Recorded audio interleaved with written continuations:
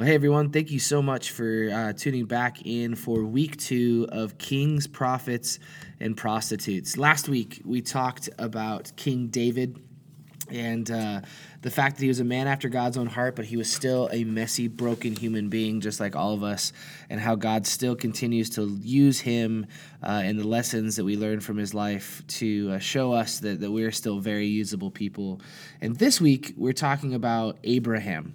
Now, Abraham is a really interesting man because he wasn't only a prophet, but prophecy was actually fulfilled through his life as well. So we're going to look at, similar to David, a story or two of Abraham's life and how he wasn't necessarily a perfect human being. There wasn't a perfect human being other than Jesus, and how the mess that was David, the mess that was Abraham, still brought about the Messiah.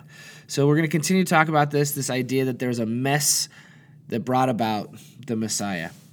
So Abraham was considered a friend of God, but he was broken, and he's broken just like you and I. And like David, he did a lot of really incredible things, but he also did some really stupid things. And so we're going to look at two stories where Abraham and his wife Sarah both made some mistakes, but how those mistakes led to God's promises and how those mistakes still teach us lessons today. So we're going to start in Genesis chapter 12, verses 1 through 4. And it says this. It says, "The Lord had said to Abraham," who would later be named Abraham by God, "Go from your country, your people, and your father's household to the land I will show you. I will make you into a great nation, and I will bless you. I will make your name great, and you will be a blessing. I will bless those who bless you, and whoever curses you, I will curse. And all peoples on earth will be blessed through you." So Abram went as the Lord had told him, and Lot went with him. Abraham was 75 years old when he set out for Haran. So the first point that we just want to make is this is a promise received. God gave Abraham an incredible promise, and he received it with gladness. He would be crazy not to, right? That God said, like, go from your country, go from your people, go from your father's household. I'm going to give you so much. I'm going to give you a great nation. I'm going to bless you. And I will bless people who are blessed by you, and I will bless other people who are blessed through you. And there's just this incredible promise that he lays out in front of Abraham. And so he would be insane not to say yes to it. So in the moment, Abraham had no problem accepting and following the promise of God. And I feel like the promise that God placed upon Abraham was a mountaintop experience, right? He was pumped. He was so excited for what God had just told him, what God was going to do through him. And something that I related to, because I grew up in the church, and maybe you can relate to this too, is summer camp, where you go and you spend a week with Jesus, and it's just Jesus and friends and fun, and it's just an unbelievable week. And you get fired up, and you get set on fire, and you're so excited to go tell your friends about Jesus. You're so excited to grow in your relationship with Jesus that nothing is going to stop you. Like, you are so incredibly excited. And for me now, being 30 and being in the church, one of the things that I get to do is I get to go to these conferences where I get to listen to these world-renowned speakers, these men and women who are just absolutely incredible. They have so much wisdom and knowledge, and their leadership capability is just out of this world. And so I get to go to these conferences, and I there's always this feeling that I have where I'm sitting in these conferences, and I'm listening to these unbelievable people, and I'm like, I'm going to go do this. Like, what they are telling me to go do, I'm going to go do this. No questions asked. Like, I'm so excited, and God's speaking through them into my life, and I'm so excited. The problem with both summer camp and conferences is that at some point you have to go home, right? You have to figuratively and literally come down the mountain. And we tend to run into things that we didn't expect to run into, and everything doesn't just line out the way we wanted it to line out, and we have to run into some things and deal with some things, and a lot of the time we say, okay, what I wanted to do is no longer worth it because it seems harder than I originally thought it would be. You see, Abraham was no stranger to this either. He experiences this too. If we look in verses 10 through 13, it says, "Now there was a famine in the land, and Abram went down to Egypt to live there for a while because the famine was severe.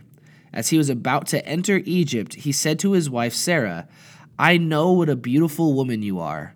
When the Egyptians see you, they will say, 'This is his wife.' Then they will kill me, but will let you live.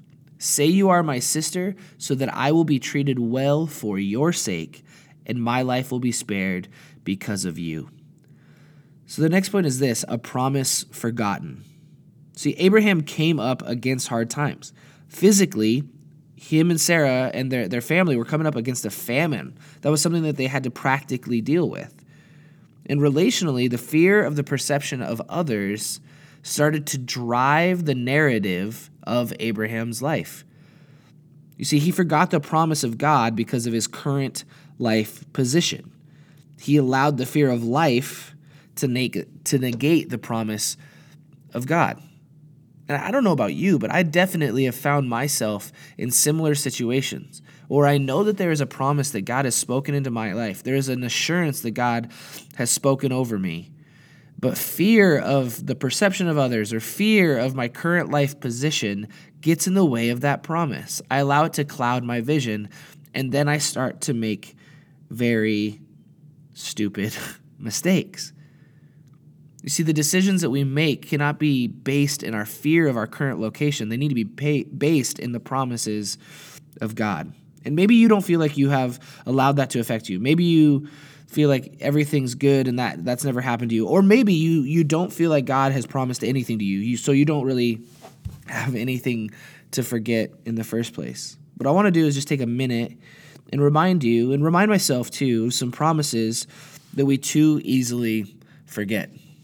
In Romans chapter 8, verses 38 through 39, it says, "For I am convinced that neither death nor life, neither angels nor demons, neither the present nor the future, nor any powers, neither height nor depth, nor anything else in all of creation will be able to separate us from the love of God that is Christ Jesus our Lord." Isaiah chapter 43, verses 1 through 2 says, "But now this is what the Lord says, He who created you, Jacob, he who formed you, Israel, do not fear, for I have redeemed you. I have summoned you by name. You are mine. When you pass through the waters, I will be with you. When you pass through the rivers, they will not sweep over you. When you walk through the fire, you will not be burned. The flames will not set you ablaze." James chapter 1, verse 5, "If any of you lacks wisdom, you should ask God, who gives generously to all without finding fault, and it will be given to you." 2 Chronicles chapter 7, verse 14, "In my people who are called by my name will humble themselves and pray and seek my face and turn from their wicked ways, then I will hear from heaven and I will forgive their sin and I will heal their land." That last one hit me really hard this last week as I'm looking at the political climate of our country, as I'm looking at the relational climate, the racial climate. There's just so many things going on where it's just so frustrating. And then I look at this verse, and if I say, "If my people who are called by my name will humble themselves and pray and seek my face and turn from their wicked ways, then I will hear them and I will forgive their sin." And this last part, "I will heal their land." And oh, how I want that so badly, that our country would be healed, that people would meet Jesus, that the love of God would wash over our nation, that would watch over our world, and we would see this land healed. And sometimes it feels like an insurmountable thing. It feels like something that could never possibly happen. But if I believe the promises of God, I know that if I continually seek His face and I turn from my wicked ways, that God will hear my prayer, and that through me and through the people in my life, He will start to heal our land. But this is one of the things that I think is really interesting about the promises of God. One of the challenges that we face as followers of Jesus is to not only receive the promises of God, but to remember them, to hold on to them. See, we hear it, and God speaks something to our life, and we say, "Jesus, that is so good. Like, I want that. I love that. I'm so excited about that." And then a couple days later, a life situation presents itself, and then we completely forget the promise that God had spoken into our life. See, for a lot of us, it's not about hearing the promise. A lot of us can do that, but so many of us let it go, and we don't hold on to it. We don't live in it. We don't camp out in the promises of God, and we need to do that more often. And we find the promises of God littered throughout Scripture. They're everywhere, that God promises and declares things over our lives, over the people of God, time and time and time again. But I think that this is a mistake that we make, and I know it's a mistake that I make on a regular basis, is that we have a tendency to read Scripture for our present when it might be intended for our future. Or it might be intended for our past, that there's something from our past that is continually eating at us. There's a scar, there's a mistake, there's something that we have done in our past. And we read Scripture with this lens. We're like, God, speak to me because I'm in this situation right now, but maybe he's trying to speak to something that you haven't let go from back then. Or maybe he's preparing your heart and preparing your mind for something that is going to happen in the future. You see, the promises of God are always true. And sometimes they will be for the present, but oftentimes they're also for our pasts and our future. And this is something that hit me as I was thinking through the promises of God this week and thinking through this story, is that I think that I tend to look at the promises of God like a puddle. That it's something that can dry up really fast if I don't quickly grab onto it. Or that it's something that I don't want to get too aggressive with, because once you take that water out of that puddle, once you take the promises out of the puddle, then it's all dried up and it's gone. You see, the promises of God aren't a puddle, they're a well. And we need to be a people who keep coming back to the well. We need to be a people who posture ourselves in front of Jesus and say, God, if you need to tell me this 100 times, Lord, would you please tell me 101? Like, Jesus, would you continue to make promises in my life? And would you make the same promises? Would you remind me? Would I place myself in a way in front of you, in front of your word, in prayer, whatever it is that I have to do to understand that the promise of God is the same yesterday, today, and forever? If God is the same yesterday, today, and forever, then his promises are too. So we need to make sure that we hold on to the promises of God, that we need to keep coming back to the well and be just covered with the promises that he continually wants to make over our lives. Verses 14 through 20 go on to say this. It says, when Abram came to Egypt, the Egyptians saw that Sarah was a very beautiful woman. And when Pharaoh's officials saw her, they praised her to Pharaoh, and she was taken into his palace. He treated Abram well for her sake, and Abram acquired sheep and cattle, male and female donkeys, male and female servants, and camels. But the Lord inflicted serious disease on Pharaoh and his household because of Abram's wife Sarah. So Pharaoh summoned Abram. What have you done to me? He said. Why didn't you tell me she was your wife? Why did you say she's my sister? So that I took her to be my wife. Now then, here is your wife. Take her and go. Then Pharaoh gave orders about Abram to his men, and they sent him on his way with his wife and everything that he had. I've read this passage so many times over the course of my walk with Jesus, and I think I get frustrated every single time that I read it. But that's because where I see a snapshot of the story of Abraham, God sees the glory to be had in the largest of pictures. You see, God wasn't going to let Abraham's willingness to compromise negate the promise that he had issued. He wasn't going to let Abraham's humanity, his willingness to hand his wife over into a situation that she shouldn't be handed over into, stop the promise that God had said to Abraham before. He knew that so many people, that generations were going to come from Abraham, and that Jesus himself was going to come from the genealogy of Abraham. So he wasn't going to let this mistake by Abraham negate that. You see, the Savior of the world would come from him, and he knew that when he made the promise, and he knew that when Abraham made stupid mistakes. It didn't change the fact that the promise was true, and God has made promises in your life. He has made promises in my life, and he made them for a reason when he spoke them into you. And he's speaking them over you now, even if you don't realize it. You say, oh, well, yeah, like me and God used to be really close, and there were these things that I felt God was speaking and he wanted me to do and he wanted me to be, but now I've kind of gone off track, and so now I don't think that those promises are true anymore. I think I lost those things, and I just want to encourage you today. God made that promise over you as a creation that he created. He was aware of your messiness. He was aware of your brokenness. So don't run away from the promises of God. Come back to the well, lean into him, and let God do something significant through you. There's a second story that I want to look at involving Abraham and Sarah. It's found in Genesis chapter 16, verses 1 through 4. It says, "Now Sarah, Abraham's wife, had borne him no children, but she had an Egyptian slave named Hagar. So she said to Abraham, 'The Lord has kept me from having children. Go sleep with my slave. Perhaps I can build a family through her.' Abraham agreed to what Sarah said. So after Abraham had been living in Canaan 10 years, Sarah, his wife, took her Egyptian slave Hagar and gave her to her husband to be his wife. He slept with Hagar, and she conceived, and when she knew she was pregnant, she began to despise her mistress." This is 10 years later, a decade later, and Abraham and Sarah are still making poor decisions. Unfortunately for them, just like us, one mistake and one lesson learned doesn't lead to a perfect decision maker now. The next point that I want to make is God's promises in the hands of impatient people. God's promises in the hands of impatient people. Sometimes we don't forget the promise. Instead, we just try to force it. You see, Sarah started to doubt the timing of God's promise and forced another woman upon her husband because of it. And Abraham was quick to get on board with that plan. He was like, "What? Like, you're giving me a blessing to sleep with another woman? Like, sure, like high five. Let's do this." You see, Sarah's impatience led to a mess. Like, do you ever find yourself impatient with God? I think that we probably all have at one point or another.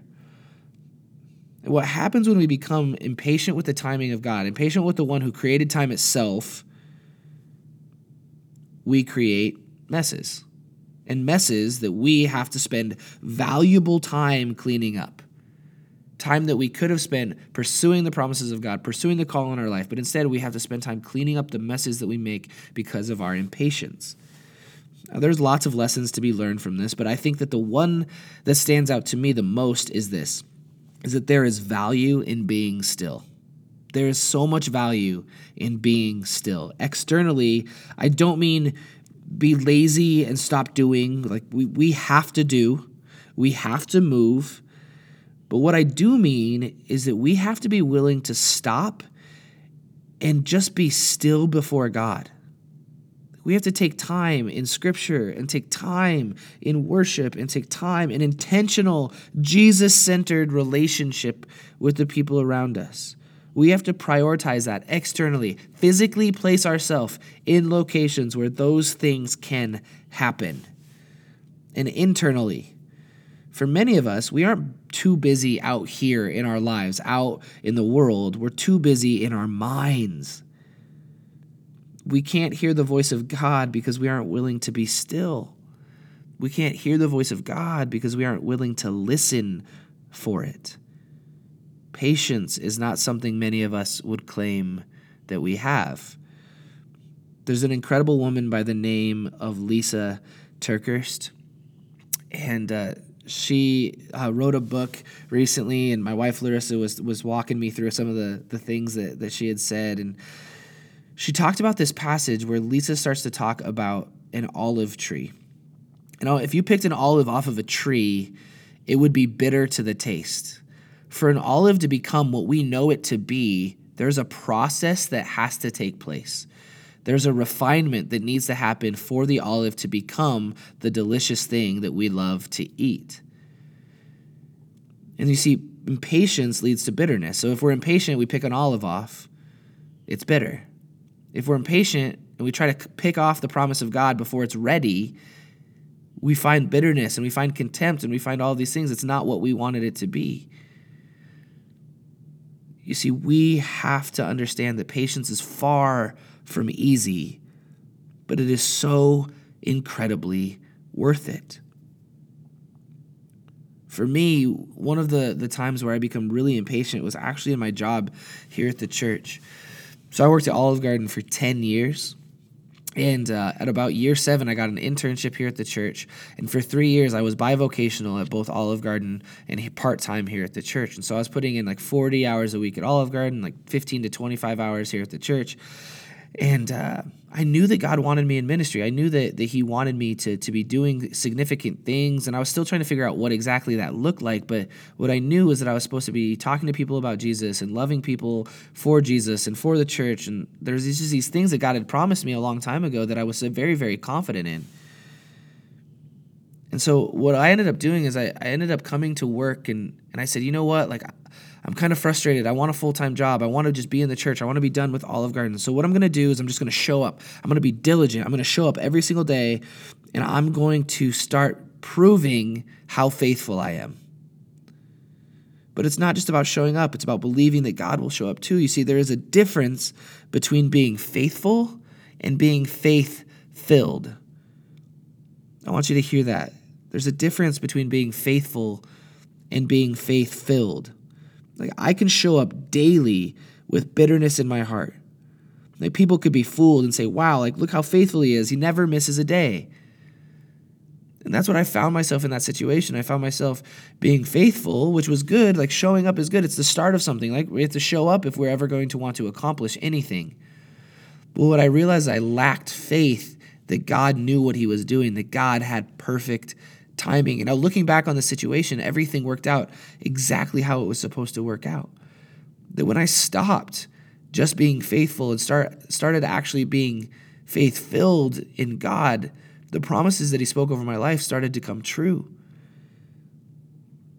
You see, that's what happens when we're faith-filled people. When we are people of great faith, not just people who show up, God starts to make the miraculous happen. The things that he's been speaking over your life for years and years start to come to fruition.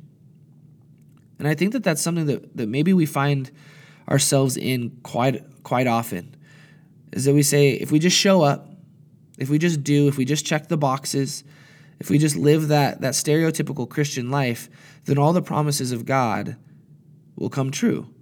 And I think that there's an element of that is valuable. But I also think that causes us to stop having big faith. That we would understand that no matter how he does it, God will do it. And the way he does it will be for our benefit. It will be for our good. So today, that's just my encouragement to you. Understand that God has spoken promises over your life. That the promises that he have aren't a puddle, but they're a well. Keep going back. Keep being covered in those promises. Read scripture. Spend time in prayer.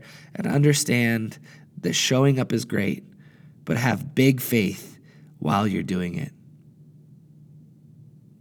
Thank you so much for tuning into this week's edition of the College Age Movement podcast. We would love to have you here in person on Tuesday nights. We meet at 7 o'clock. It's an incredible family, an incredible community, and we want you to get plugged in, but we totally understand if you can't make it every week. And so that is why we do this podcast. We hope that it continues to bring fruit and knowledge and wisdom and that you get life out of it. And we hope to see you in person really soon.